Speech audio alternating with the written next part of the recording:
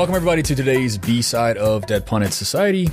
I'm your host, as always, Adam Proctor. And to jog your memories of our excellent and somewhat long-winded A-side from earlier this week, I had on fellow podcaster and, more importantly, professionally and vocationally for our purposes today, he's a professor of political science at University of Texas, Rio Grande Valley, Nick Keirsey. Thanks so much for coming back for the B-side. Oh, always a pleasure, Adam. I love this show. Just glad to be part of the action. Glad that you're part of the action, man. I've been how has it been so long that I up until now it's been 2.5 years. We've been chatting about our podcast exploits or our podcast aspirations for 2.5 years, and it's just now that I've got you on the show. Why? I wish I knew. I knew. I'll blame you. I'll flog myself later for that, for not having you on earlier.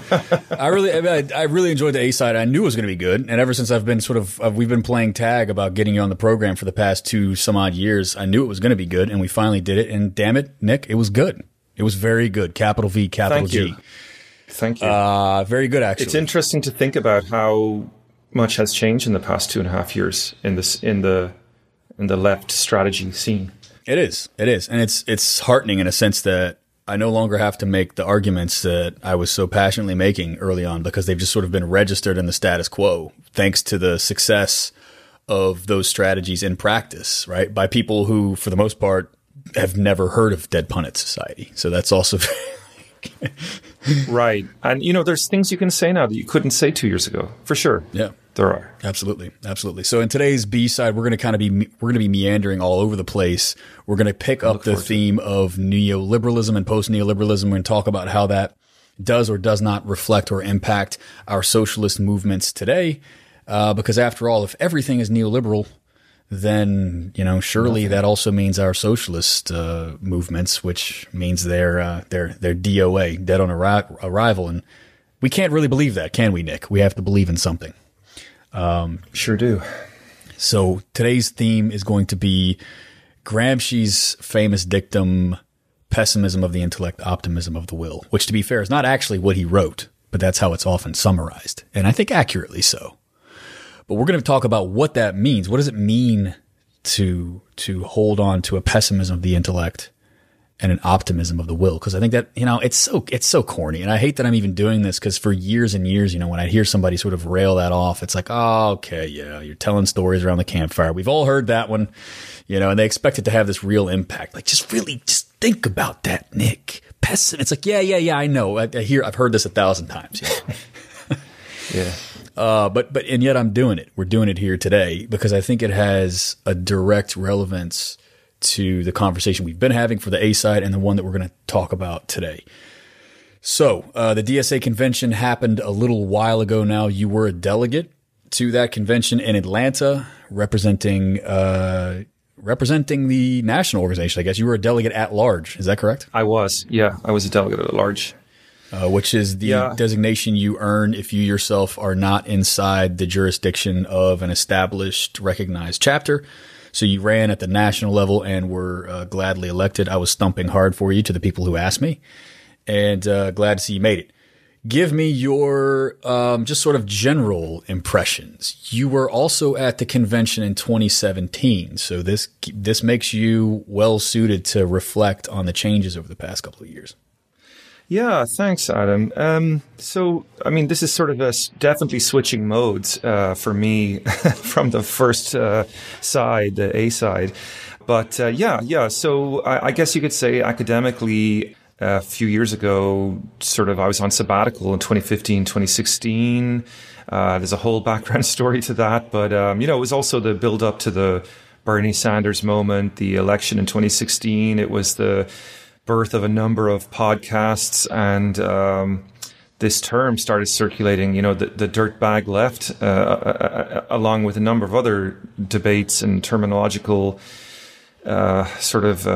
conversations. We were having debates about terminologies, terms that we could use to describe ourselves and what sort of left we were becoming. And I think it was clear that there was a kind of a shift of gears taking place from the kind of extreme optimism of the Occupy movement, but also a rather navel-gazing type of politics associated with the Occupy movement at the end of the day. And this sort of sense that we had that something new was coming along. Like the Bernie movement was really, I think, for a lot of people unexpected. I think it was unexpected to Bernie Sanders as well, to be honest. And there's no doubt that, the Occupy did a great job, I think, in terms of priming a lot of us for thinking in terms of like concepts like the 1%, the 99%. Mitt Romney shot himself in the foot when he said 45% of Americans had no interest in voting for him because they were lazy. So you could even see the re-election of Barack Obama as sort of being bound up in that moment as well. But nevertheless, I think between Occupy and 2016, we were kind of adrift. And then a lot of things start coming along, and this sort of sets the context for me going to the DSA convention in 2017 in Chicago, because I'll be completely honest with you, never heard of the DSA before I read a piece by Bhaskar Sankara saying, you should really join this. And I'm just like, our leader says, I shall do it. I think Doug Lane said on the program once of Zero Books, he said, you're a hardcore adherent to Bhaskar Sankara thought. Yeah, I will gladly wear that badge. Yeah, so joined. I quickly after that found out, and I was very excited to find out there was a chapter of DSA in Columbus. It had been there a long time, maybe not with the same amount of numbers, but I remember walking in with a friend of mine to our first meeting. I think it was like maybe November or something, and just being like, holy cow, there's a lot of people in here. And everyone was kind of looking at each other with that kind of like, do you know what's going on? No, I that kind of like, have you been to one of these before? Yeah. The numbers actually, those kinds of numbers did not sustain. I mean, I think the eventually salad those days. but it makes you nostalgic, doesn't it? When everybody was just open and ready to learn and do stuff. And oof. There was about a 3 or 4 month run where the numbers were huge, and then it was probably healthy because at the same time that it was hard to get large enough rooms for that kind of conversation and to manage it, to go from whatever it was in Columbus, like maybe, I don't know, someone will correct me on this, but like 10 members to like 50, 60, 70 members in a room would have been quite an undertaking. But I stuck the course with it anyway, and I was really glad I did. There's some great people in the Columbus chapter, and working hard, and I met some of the people who'd been DSA members for a lot longer than I have, and they taught me a lot of things about the project. And eventually the opportunity came around to run for a position as a delegate to the Chicago DSA. And it was a wonderful experience on the whole. Although, of course, it must be said, I think that when I got to that convention, it was very clear that there was extreme confusion in the body, in the assembly, as to what the plan was, what the orientation was. And that's normal, I suppose you'd say, for a so-called big tent organization, but it also seemed like ideologically uncertain of itself. There weren't really any, I mean, they were there, but they weren't hugely organized, and they certainly weren't vote whipping. The caucuses were very kind of embryonic. And so it led to a sort of a kind of a confusion when people were voting for the NPC, the steering committee that sort of runs DSA on a day-to-day basis, and I think is a worthwhile point of conversation to sort of focus a little bit on what happened right after the DSA in Chicago. I don't know if you mind me mentioning that, but right after the 2017 DSA convention in Chicago, there was a massive scandal that kind of broke out, and it concerned a gentleman who'd been elected to the NPC by the name of Danny Fatante, and people have different thoughts on this, but I couldn't really get my head around it. He'd been accused of being a cop organizer as part of his long career in Texas as a union organizer, and a very successful union organizer. I as it happens, I live in Texas now, and I hear his name from time to time. Like, he's a well-known figure down here. Yeah. The biggest Bernie surrogate, really, and proponent in the entire state of Texas. Yeah. Yeah, easily. And so, it seemed to me, I mean, I know some of these terms now because I've been hanging out around podcasters and listening to various shows and reading a lot more online about, various sorts of critique of the left these days. But, of course, I know now that Danny Fatante got cancelled, basically, right? But I didn't know that was what had happened. That was what was happening to him then. But it's important, I think, to just describe, as I understand it anyway, and I think I won't be the only person to understand it this way. I may not have the technical details down. I'm not a behind the scenes, an expert on DSA's sort of behind the scenes operations. I don't know the powerful people in there. I'm just literally a rank and file member, really.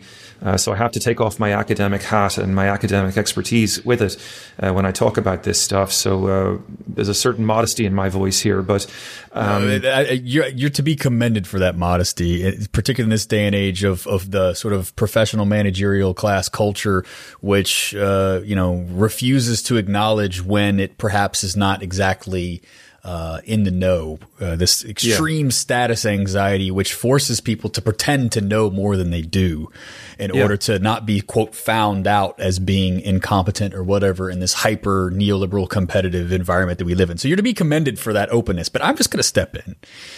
And suggest that you be a little less humble. You know your shit, my man. Like so I'm going to disabuse you of that. I'm ripping the hat off. You're just you're an authorized commentator. Okay. Yeah. Well, in that case, just then take it as the horse's mouth here. But the thing that I saw, and which left me feeling very dirty, for want of a better term, it was just a massive Twitter pylon. I'd never seen anything like it before. The entire convention took to Twitter to basically call this man out as having sort of hidden a part of his career, an affiliation, affinity. And this, you're talking about a 30, 40-year career at this point. I mean, this man is in his 60s, I guess. And, to overlook one, and I don't even think he was on that job that long. So, it would have been, it wasn't exactly a sin of omission in such a long sort of resume to leave that bit out. But whatever, okay, people can have different views on that. Say he had mentioned it, would it have been remarkable, or should it have been a remarkable thing? Bear in mind, this is the same convention that made a big deal about establishing a caucus for veterans. So I struggle myself sometimes with the political distinction between, a left-wing police officer and a left-wing veteran. I'm not... Yeah. It seems to me that both are fairly, arguably both are fairly, vulnerable to the vicissitudes of class politics. I mean, police maybe even more so, but there's no doubt that both, have to walk a kind of a careful line. Well, the central question for me, and I think this is what you're getting at, is it legitimate for us to suppose that anyone in the socialist movement or in an organization has I don't know, as Mr. Belding from Saved by the Bell would have said, a permanent record? Right? Do we in fact have a permanent record wherein all of our choices, decisions, and actions over the course of to that one thing? Yeah, our entire life, our entire career, and this man had a long career, a proud career, wherein he got the shit beat out of him, joining arm in arm to support an anti-racist, it was an anti-immigrant action that they were responding to. So it was a multi-ethnic, multi-racial sort of anti-xenophobic protest, and he was joining arm in arm with his brothers and sisters, multiracial and ethnic brothers and sisters, and got the shit beat out of him by police batons. Yeah. And like, in so this he's been on the other end of the police batons enough times, like at what point do you get the badge to say you're a legitimate candidate for the NPC? And whatever you say about what kind of decisions we want to make organizationally, what kind of transparency we should have for our candidates, fine. We can remain agnostic on that question, but to have a bunch of 25-year-old brand new socialists, denigrate this man's legacy. It still makes me sick. And if you're listening and you're a patron and this pisses you off, I don't know, man, fine. At some point, fine. We all make our decisions. If you need to leave, if you need to leave the Patreon because I just defended Danny Fatante, I don't know, man. I could always pour lattes at Starbucks if it comes down to it at this point. Nick, I just have so few fucks to give. If you're so delicate that you can't handle an opinion that might conflict with your own and you can't consider other people's perspectives, then I don't know how the hell we're ever going to forge a mass movement in this country. I don't know. Anyway, maybe I've had too much coffee, Nick. I'll do a medium entry later on, Adam, about the things that you've said over the years that I disagree with. But I'm still a Patreon supporter, so I guess it is possible. Yeah, well, I've just had a piece posted on redwedge.com calling me an absolute reactionary and putting my face. I saw it this morning. Putting my face and my name alongside the likes of Trump and who else was it? Mike Pence and Tucker Carlson, right? Because clearly, Adam, democratic socialist, like anti-racist, anti-xenophobia, anti-sexism, anti-transphobia, radical egalitarian. Adam fucking Proctor just clearly has so much in common with those folks. It's obvious, right? Well, Adam, if you don't agree with that analysis, maybe you should go and think about why that's so. Yeah, I could break rocks in a gulag for, a couple of decades until I rid myself of my ideological perversions. Where have we heard that before? You need to check in with yourself and think about your errant thoughts. But no, to get back to your question, what I saw at this DSA, humor aside, and left me much more impressed. This was a more mature DSA, and I'm staying away from certain kinds of commentary just at the minute because we can get into that later. But the genuine kind of my first response to your question, if you asked me about the 29 DSA, is this was an organization that was stronger in its identity in itself. It was able to have more adult conversations. It was more focused on a long-term game. It had a fiscal rectitude, if we can rescue that term from the neoliberals. And I attribute a lot of that to the fact that the various factions, the caucuses and whatnot, have done a really sterling job, I think, at cohering themselves, advertising who they are, what they stand for, and how you join them. Now, I have some criticisms of that. I think that the public debate leading up to the DSA convention could have been a lot stronger. I think these caucuses need to do a better job at owning the fact that they are caucuses, owning the fact that they wave certain flags. They're almost apologizing for it right now, and I see that as a sign of political immaturity. But without getting into the various sort of resolutions that were passed, because you've had great guests on already, like Andrew Shenadiger, is that how you pronounce his name? Cernatinger, yeah. It's a tough one. Yeah, that's a good episode for listeners to check in if they want to sort of get the prefiguration of what was going to go down. And he called a lot of it really well, I have to say. Right, I should add, really, it's not only a prefiguration, but we really called the results there as well. The ones that we focused on the most, they won. Much to the credit of the organization, and you're right to suggest that there's a tremendous amount of maturation, I think, that's gone on there. And there's a serious vision inside the organization that is cohered, I think, in a good way. And yet there's some landmines inside that organization. This concludes your free teaser of this week's B-side. Head over to patreon.com/deadpundits and subscribe today to hear the rest of this episode and to double your DPS pleasure each week.